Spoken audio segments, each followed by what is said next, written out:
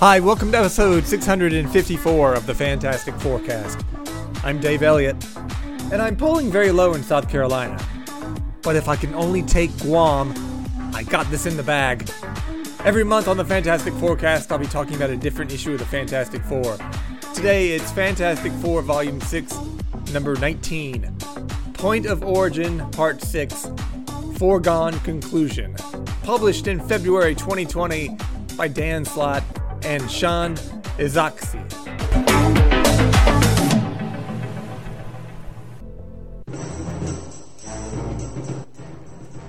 And so to start with, I should say spoiler warning, which I've never said before on this podcast, but this issue just came out last week. Inexplicably, the story starts in Oklahoma on the Kewaunee Reservation. Roxxon, the oil company, has set up some oil rigs on the reservation. Well, that's not going to go over too well. But this highfalutin Native American dude in a suit, he comes along and says that this is not sacred land, and they've made a good deal with Roxxon. The man in the suit is surrounded by what I guess is a lawyer and some very thuggish looking dudes. But then Wyatt Wingfoot arrives on a flying jet cycle. I wonder where he's going to come down on this. Wyatt says that he can settle it, but the locals are like, "Oh, the superstar of the Kewaunee tribe is here," very sarcastically. One Roxxon guy smiles and says, "It's the tribal leader that gets things done." An older local man says, "More like the tribal leader who's never here." Now, they can't let Roxxon build these oil rigs and then take them away. That would make them like, Indian givers. Okay, I can't say that, can I? A local geologist jumps in and says that Roxxon is drilling too deep. There's a maze of subterranean passages underground, and if they disturb them... Oh, and in typical comic book style, just as they say that, we see what happens if they disturb them. The ground starts shaking and crashing down around them. Wyatt jumps over to rescue this hot geologist lady, because... of course he does. She's like, "You're so large, get off me." Boy, if I had $1 for every time I've heard that. They look down into the hole in the ground and they see a bunch of eyes looking up out of the darkness. This Roxxon security guy pulls out his gun and says, "Stay back, I'm warning you." Wyatt grabs his arm and tells him he shouldn't shoot first. And then a bunch of black demon arms come up out of the ground and grab everybody. I guess he should have shot first. Wyatt hits his FF signal device. Wait, is he like the Fantastic Four's Jimmy Olsen? But the Fantastic Four are 44 light years away. 44. How did I just notice that? On the planet Spire. I hope this is the last issue where I have to say that stupid name, Planet Spire. So the giant tower of oversight lies in ruins. The people of the capital city are pissed off at the Fantastic Four. The FF are in the middle of the street, protected by one of Sue's force fields, surrounded by an angry mob. I wish I had force field powers like that. I get surrounded by angry mobs all the time, like every time I release a new episode. People are screaming at the Fantastic Four, telling them that they're the worst, telling them to go home. Inside the bubble with the Fantastic Four is Skye, the member of the Unparalleled, who was selected to be Johnny's soulmate by some weird Eye of Fate garbage. They don't seem to question the accuracy of the system. Maybe it's similar to the algorithm that recommends videos on YouTube. No, I don't want to watch a Joe Rogan video. Stop recommending tiny house videos. And why oh why do you think I'd want to watch James Corden's carpool karaoke? I'd rather eat shit. Skye tells Johnny she has something to say. Sadly, she says that he should go home. The people of Spire clearly do not want him here. Johnny seems taken aback. "Tell me I didn't come here all the way for nothing." Wait, the Fantastic Four literally came to Spire for nothing. No reason at all, other than, hey, it's 44 light years away. Next, we see some of the Unparalleled digging the Overseer in his purple and green Lex Luthor armor suit out of the rubble. He screams out, "Richards, face me!" Answer me for your crimes! Reed hears this and assumes that the overseer is talking to him. Isn't that a bit sexist? Sue's last name is Richards, too. But anyway, Reed faces the overseer, who is a great deal bigger. And Reed is like, "Overseer, you tried to kill my family." What is this? First, there's the airing of grievances. Next, feats of strength. Does Spire celebrate Festivus? So Reed attacks the overseer, and he goes on about like how all these years he thought that he was to blame for disfiguring his friend, for exposing his wife to cosmic rays that made his wife almost die in childbirth twice, for making it easy for his brother-in-law to get unlimited pussy anytime he wants. Okay, Reed didn't actually say that last one. Reed is like, "I wasn't wrong about the shields all along." Huh. That seems to get the exact heart of why this retconning sucks. This absolves Reed and the rest of the Fantastic Four from any and all responsibility for what happened to them, and what happened to Ben. That would be like if it turned out that the crook that Spider-Man let get away in Amazing Fantasy 15 was only the twin brother of the one who killed Uncle Ben, and not the same person, thus absolving Peter Parker of any responsibility for what happened. The Overseer attacks back, saying that he had no choice. He had to turn his world into a land of freaks just to stop the menace of the Fantastic Four. And on the next page, some serious bullshit. Reed mentions that he's been working to understand cosmic rays for years. The Overseer says he's been studying cosmic rays for years as well. Well, this is like finding out both their mothers are named Martha. They immediately stop fighting and they decide to work together. Reed mentions that thing that was developed for Ben, the serum that turns him to normal for a day or two a year, and suggests that they share that with the people of Spire. Ben tells everyone about the serum, and King Scrum says, "You lousy two-faced piece of garbage. You said all that mattered was who he was inside." Whoops, Ben just got busted. The guy from the Unparalleled with metal arms seems enthusiastic about this serum as well. Johnny looks around, but he doesn't see his soulmate / not soulmate, Sky. So later at the Hall of Heroes, they're using this serum method, or whatever it is, whatever you call it, to turn some of the monsters back into people. But then Elementa of the Unparalleled arrives with a mob of, for some reason, all African Americans. Or I guess African Spirenians. Okay, that doesn't work either. So anyway, Elementa puts forth the theory that the people of Spire are being tricked by the Fantastic Four. And that after he takes away everyone's powers, the FF will easily destroy them all. Sue asked Reed, "Do you have a cure for that?" Just joking around, like pretty unconcerned about Elementa and his mob. Johnny's still looking around, but he says he feels like he's being watched. Well, his soulmate / not soulmate, well, she can fly. I assume she's watching from above. I guess nothing comes of this angry mob. I don't know why that was even a scene. Later, Sue and Ben are cleaning up the rubble, and they mention how Ben would like to get back to see his wife, Alicia. And then we get a brief glimpse of what Alicia's up to. She's at a fancy grand opening of one of her art exhibits. Sculptures of various heroes and villains, including one of Galactus. Now, how the hell did Alicia get access to Galactus? To feel his face and find out what he looks like? Alicia's art career is by far the most unrealistic thing about the comic. And there's a lot of unrealistic shit in this comic. Back with Sue and Ben mentions the teleporter that Valeria and Franklin were working on and they built in a previous issue. And he hopes that they come using it in this situation. You know, I've liked the absence of Val and Franklin in this story. And no, they don't need to come along and say here. And then we see Valeria and Franklin back home, having a food fight with Moon Girl and Devil Dinosaur. You know, he looks so sweet and innocent, but you just know that Devil Dinosaur instigated this. Meanwhile, Reed and Johnny are working to repair their rocket, and Johnny's talking about how happy and lucky he was to get hit with cosmic rays and get these superpowers. Like I said earlier, it gets him laid. But are these really great superpowers? Everyone would love to have Sue's powers, like, those are the best. Invisible, force fields, all kinds of crazy stuff. But Johnny's?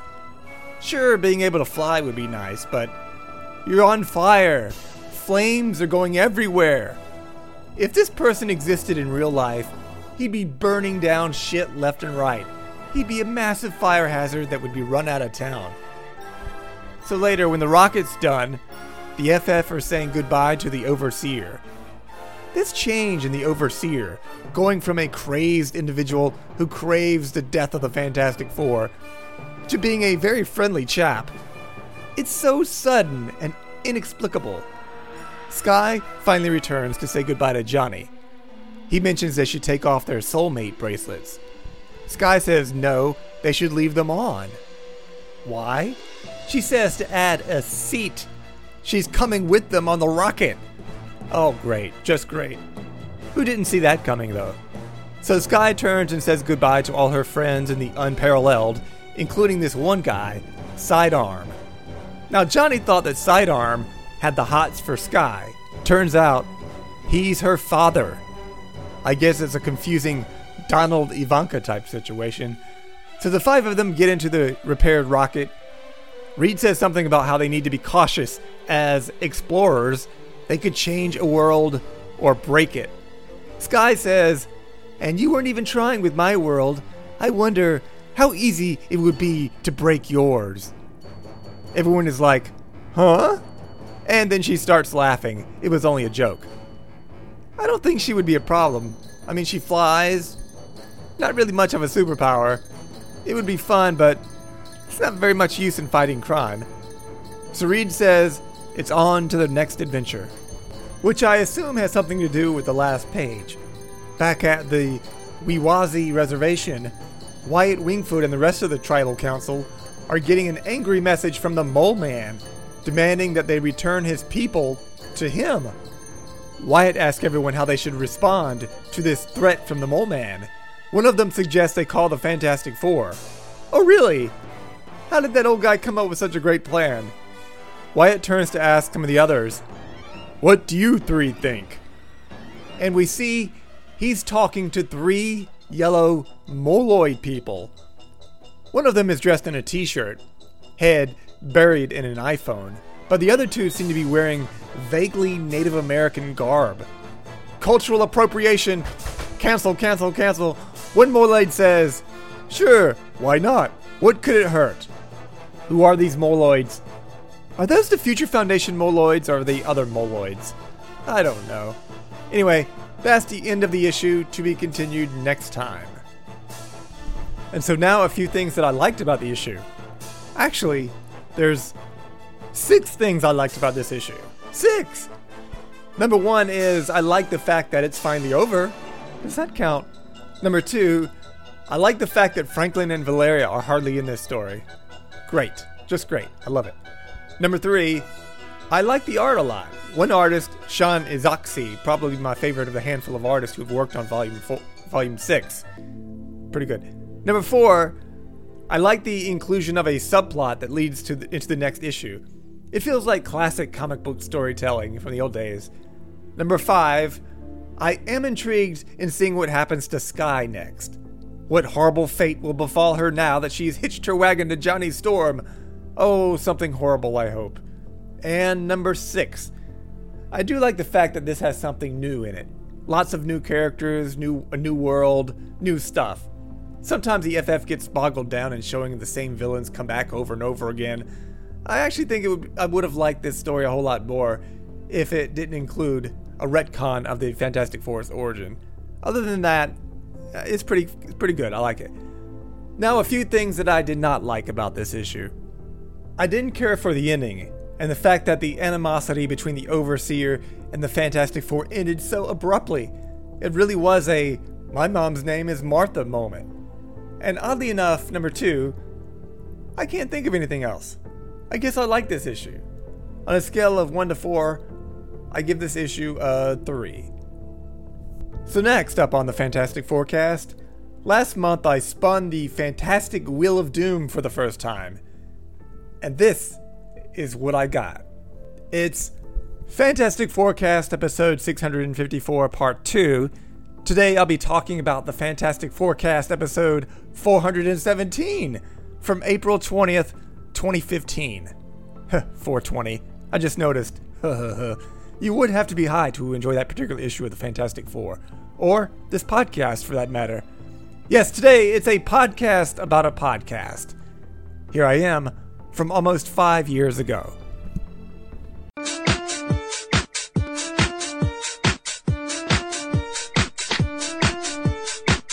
Hi, welcome to the Fantastic Forecast, episode 417.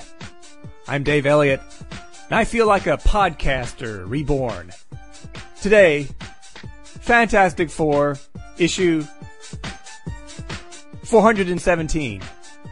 Okay. Fantastic Four, number 1. From November 1996. Renaissance. Plot and pencils by Jim Lee. Script by Brandon Choi.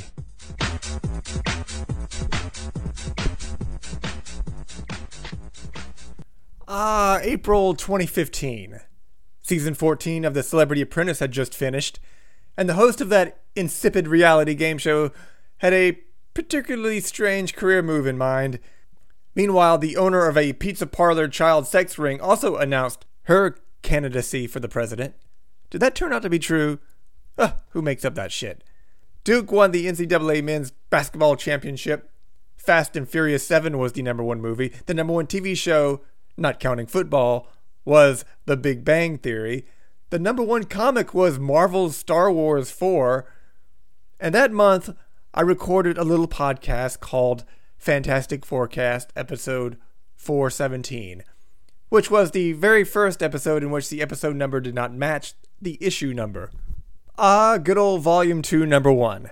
The very first reboot. I cannot believe I spun the wheel and then ran a random number generator and came up with this. Possibly my least favorite issue of the Fantastic Four of all time. And to make matters worse, it's a double-sized issue. I am so unlucky. I specifically remember when this issue came out in 1996. I didn't know much about it beforehand, other than Jim Lee was going to be drawing it. I was in college at the time, and I had access to the internet at the computer labs, but I don't think there was much in the way of comic book news available online back then. I remember going to the comic book store, picking it up, and as I flipped through it, I slowly realized what was going on. They were starting over. I had seen DC do this with Crisis, but this was a friggin' reboot in the Marvel Universe. Oh, I was so disgusted. I put the book down, not buying it. That issue made me quit reading the Fantastic Four after, over 10 years. I only finally read that issue when I got it for this podcast 5 years ago. Sure, there's been worse issues of the Fantastic Four, really, like the entire She-Thing run, but those were so bad they were good. This is just very bland, unoriginal, annoying as hell because for the first time ever, Marvel was chucking out continuity and starting over like some crappy DC comic. I'm glad it didn't stick, and the original continuity came back. Now, this was an odd podcast. I talked for several minutes about the reboot before I even started talking about the issue itself, which is unusual. By the way, you can tell the difference between me of 2015 and the me of 2020 because I have background music playing in the old podcast from 2015, and I'm not adding any background music to the new stuff from 2020. This issue very much seems like the inspiration for what would later become the Ultimate Universe. Also significant is the fact that this is the first time the Fantastic Four was canceled and rebooted with the number 1 issue, something Marvel will continue to do over and over and over again. Not with just the Fantastic Four, but all their comics, but especially with the Fantastic Four. This comic and the entirety of Volume 2 takes place in some alternate universe created by Franklin Richards, his first of many, I think. A universe where everything is beautifully drawn, but everything that happens is boring. Page 1 shows the rocket with Reed, Sue, Ben, and Johnny getting bombarded with cosmic rays, but it turns out that's not the case. But they're not. An intercom goes off. Ben gets a call. It turns out this is not the infamous ride into space. We'd have to wait a long time for that to happen in this issue. Ben is just using the flight simulator. One of the supervisors says about Ben, "It's no surprise that he never advanced beyond being a test pilot." Isn't being a test pilot like way, way, way more advanced than being a normal pilot? If you're out there successfully flying experimental planes, you should be okay with flying a normal plane or a space shuttle or whatever. Reed defends his old friend, saying that had he not been wounded in the Gulf War, he might have become an astronaut. Gulf War? They updated World War II to the Gulf War, and now the Gulf War is out of date. They should have just said, "Oh, he was injured in the war." One of the nice things about being an American is there's always another war around the corner. They go out to where the gigantic spaceship is called Excelsior. It's on the launching pad. Someone runs out and hands Ben a cell phone and says there's a call from Susan Storm. We learn that Sue is his boss.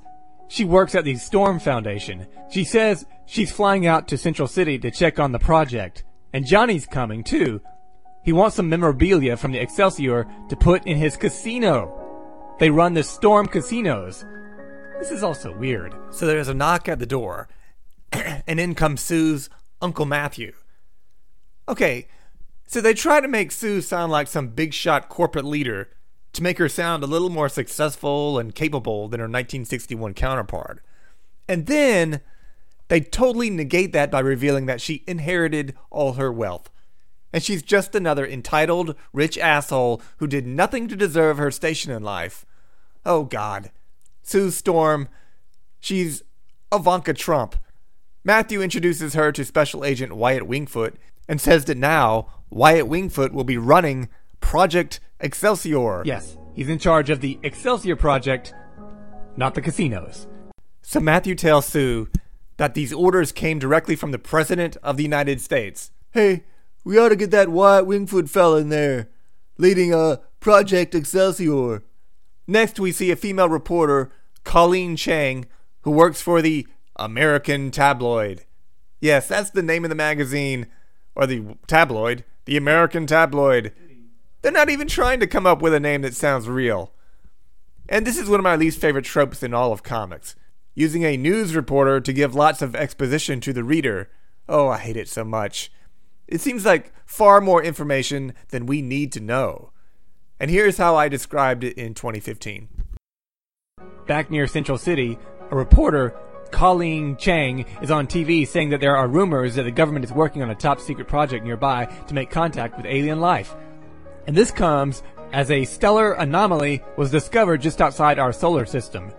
Reed and his co-worker are watching this on TV. The co-worker turns it off, calling it hogwash, even though she was pretty damn close to reporting the truth, which is what Reed says. What she doesn't know is that Reed thinks the stellar manifestation could be an emerging subspace wormhole that serves as a conduit for subatomic particles. Reed and this other guy are in the lab doing science stuff, and they add some additional exposition as to what the reporter laid out. And believe me, I left out a lot when I first did this podcast, and I'm leaving it out now. Suffice to say, Reed thinks all this might lead to an ability to contact alien life. The other scientist guy expresses concerns about Major Grimm. Speaking of Major Grimm, he's out in the desert driving the Jeep to the spaceship base. He mentions that they don't have paved roads because I guess Jim Lee decided to draw the Jeep on an unpaved road. Now, why would they build some kind of spaceship base on an unpaved road? And then Ben's Jeep almost gets hit by a Lamborghini. Now, why would a Lamborghini, a car that cost hundreds of thousands of dollars, be on an unpaved road? The woman puts down the window and she says, "Hi, handsome," to Ben, and asks if he can help her find her way. Ben is like, "It'd be my pleasure." Ben would be a total idiot to not see that this was some kind of obvious setup. And then in the driver's seat, we see that the driver is Johnny Storm, which I described as follows. Well, we see someone else in the Lamborghini driving. It's Johnny Storm, who laughs at Ben and says, "Dream on, old man. You'll never be able to keep up with Tiffany. She likes her men young and her cars fast. But then again, don't we all? Ben yells back, Johnny Storm, I should have known it was you. Always the boy playing with a man's toy. Oh, good job there, Brandon Choi. Already developing some homoerotic playfulness between Ben and Johnny. So they both drive off toward the base, and they start trying to race each other, with the Lamborghini spinning out of control and crashing. Now, two cars racing on an unpaved road. One is a Jeep, the other is a Lamborghini. I'm putting my money on the Jeep. By the way, that's a perfect sequel to Ford versus Ferrari. Jeep versus Lamborghini. So at the Central City Airport, I'm surprised they kept Central City as a location. It's a phony DC-type place and pretty much forgotten in the Marvel Universe since. Sue arrives on a private jet. Ben is there and gives her a big hug, and she introduces him to Wyatt Wingfoot. Later, Reed is upset to find out that he's no longer leading the project. Wyatt Wingfoot arrives and says the mission is too dangerous because of some stellar anomaly. Reed says it doesn't pose any danger. I don't care. Your opinion now is irrelevant, Dr. Richards. Wow.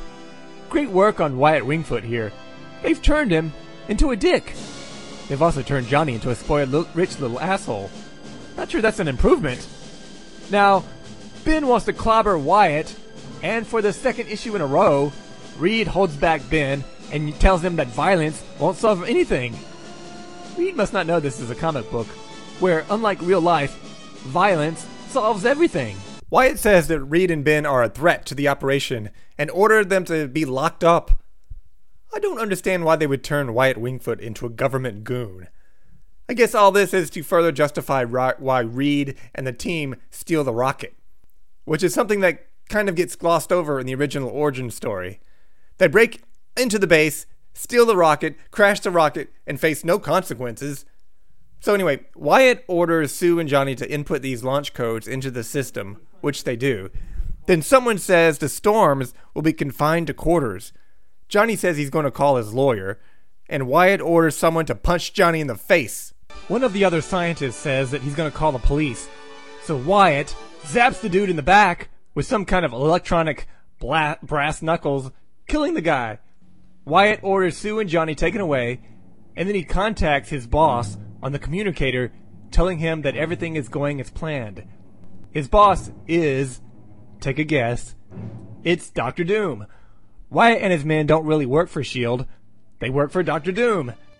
Now that Reed, Sue, Ben, and Johnny are their prisoners, I guess Doom will be sending them back in time to look for Blackbeard's treasure. One can only hope. I think at this point, Doom is more interested in stealing that spaceship. I love the way I dramatically introduced Dr. Doom back then.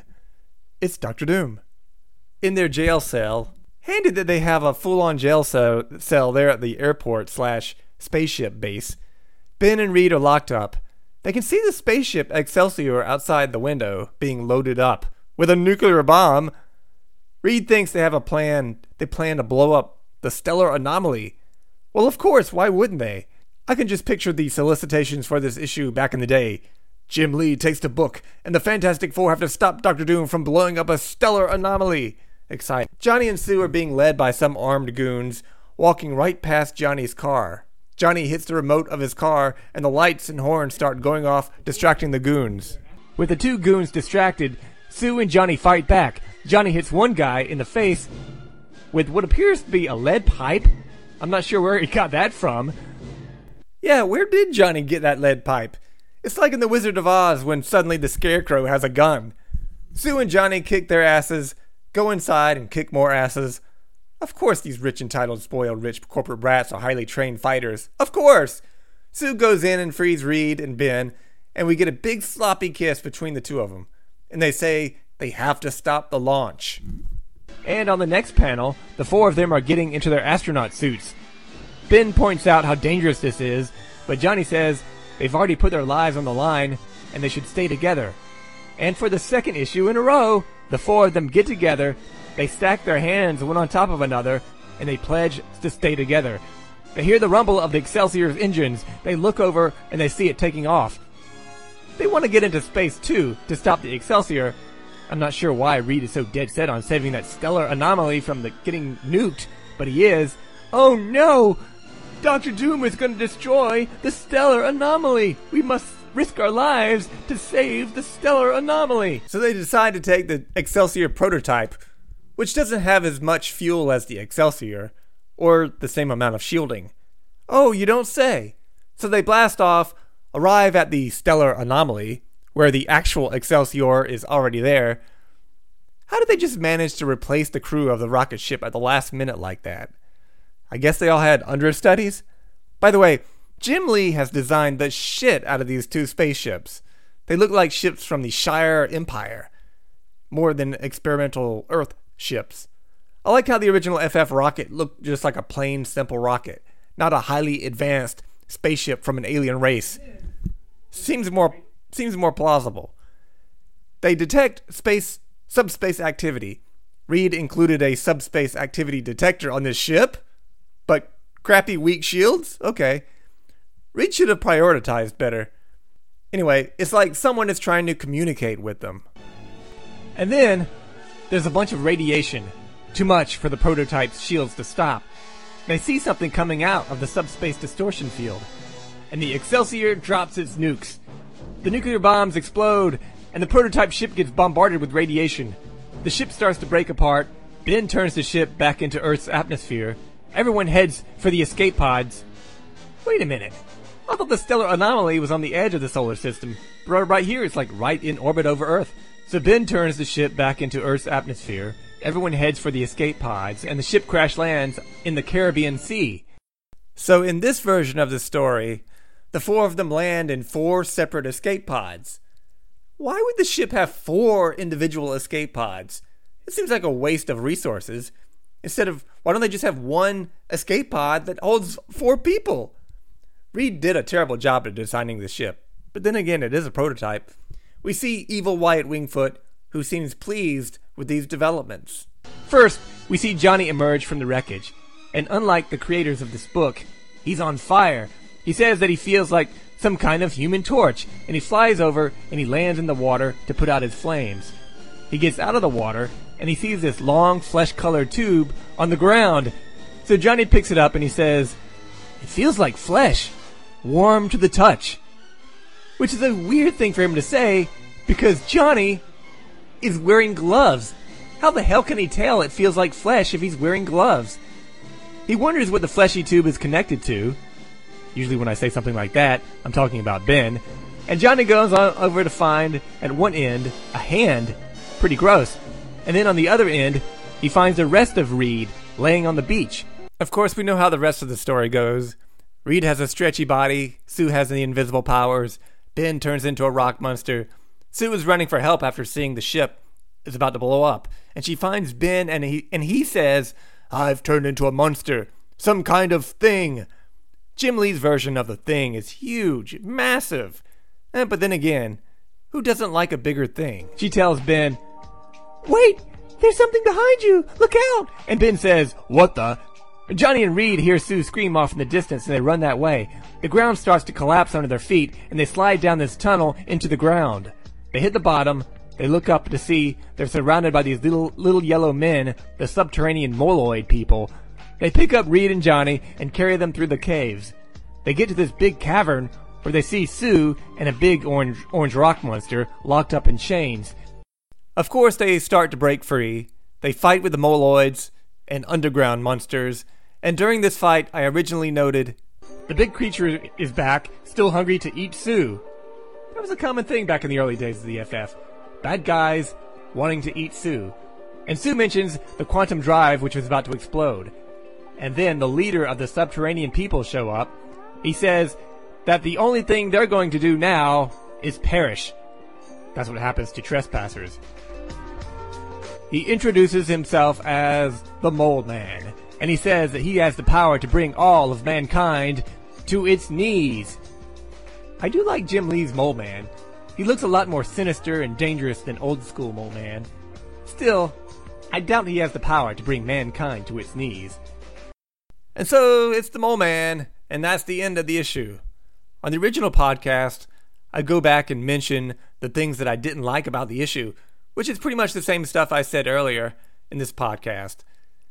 And this is episode 417, which is painful for me to listen to. Now, I'm tempted to go back and re-record all my original podcasts in a more professional podcasting voice like this. Hi, welcome to episode 417 of the Fantastic Forecast.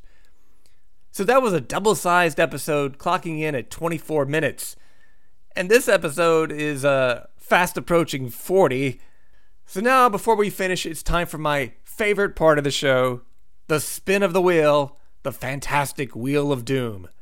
The wheel hasn't changed since last month. We still got the 12 same items.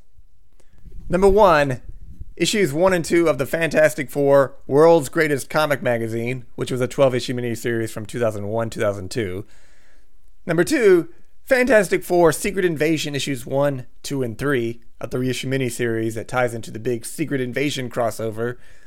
The third thing on the wheel, issues 1 and 2 of Super Villain Team Up, a short-lived series from the mid-70s featuring Dr. Doom.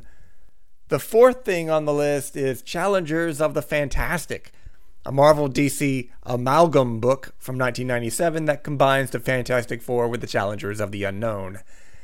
Number 5, from 1999, another DC Marvel book, Fantastic Four Superman. It's like a 64-page graphic novel. Number 6, issues 1 and 2 of the Invisible Woman miniseries from last year. Number 7, Fantastic Four X-Men, issues 1 and 2 of that 4-issue miniseries from 1987.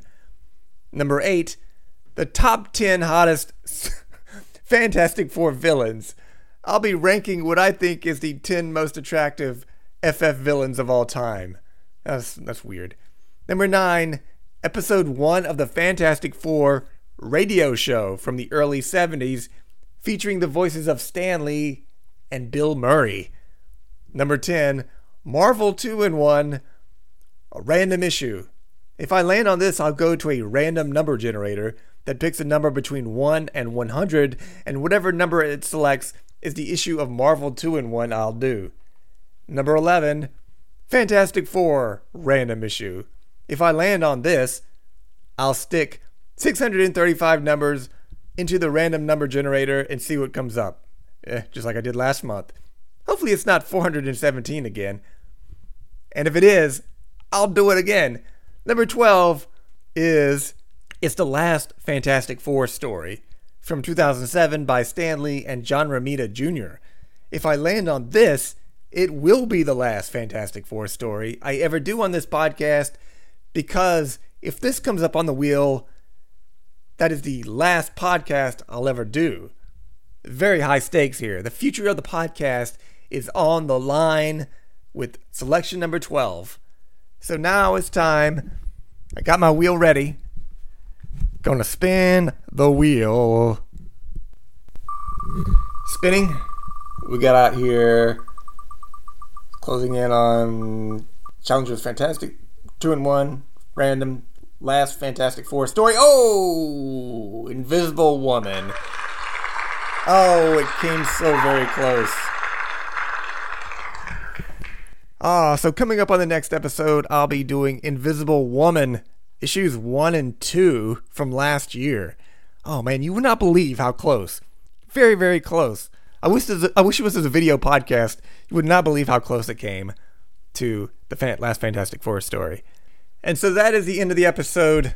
Coming next time is Fantastic Four Volume 6, number 20, and Invisible Woman, number 1 and number 2. If you have any questions about the planet Spire, about this podcast, or if you need relationship advice, you can email me at podcastff@gmail.com. You can download episodes at iTunes and find them all at www.podcastff.podbean.com. So long, kids. This podcast is over.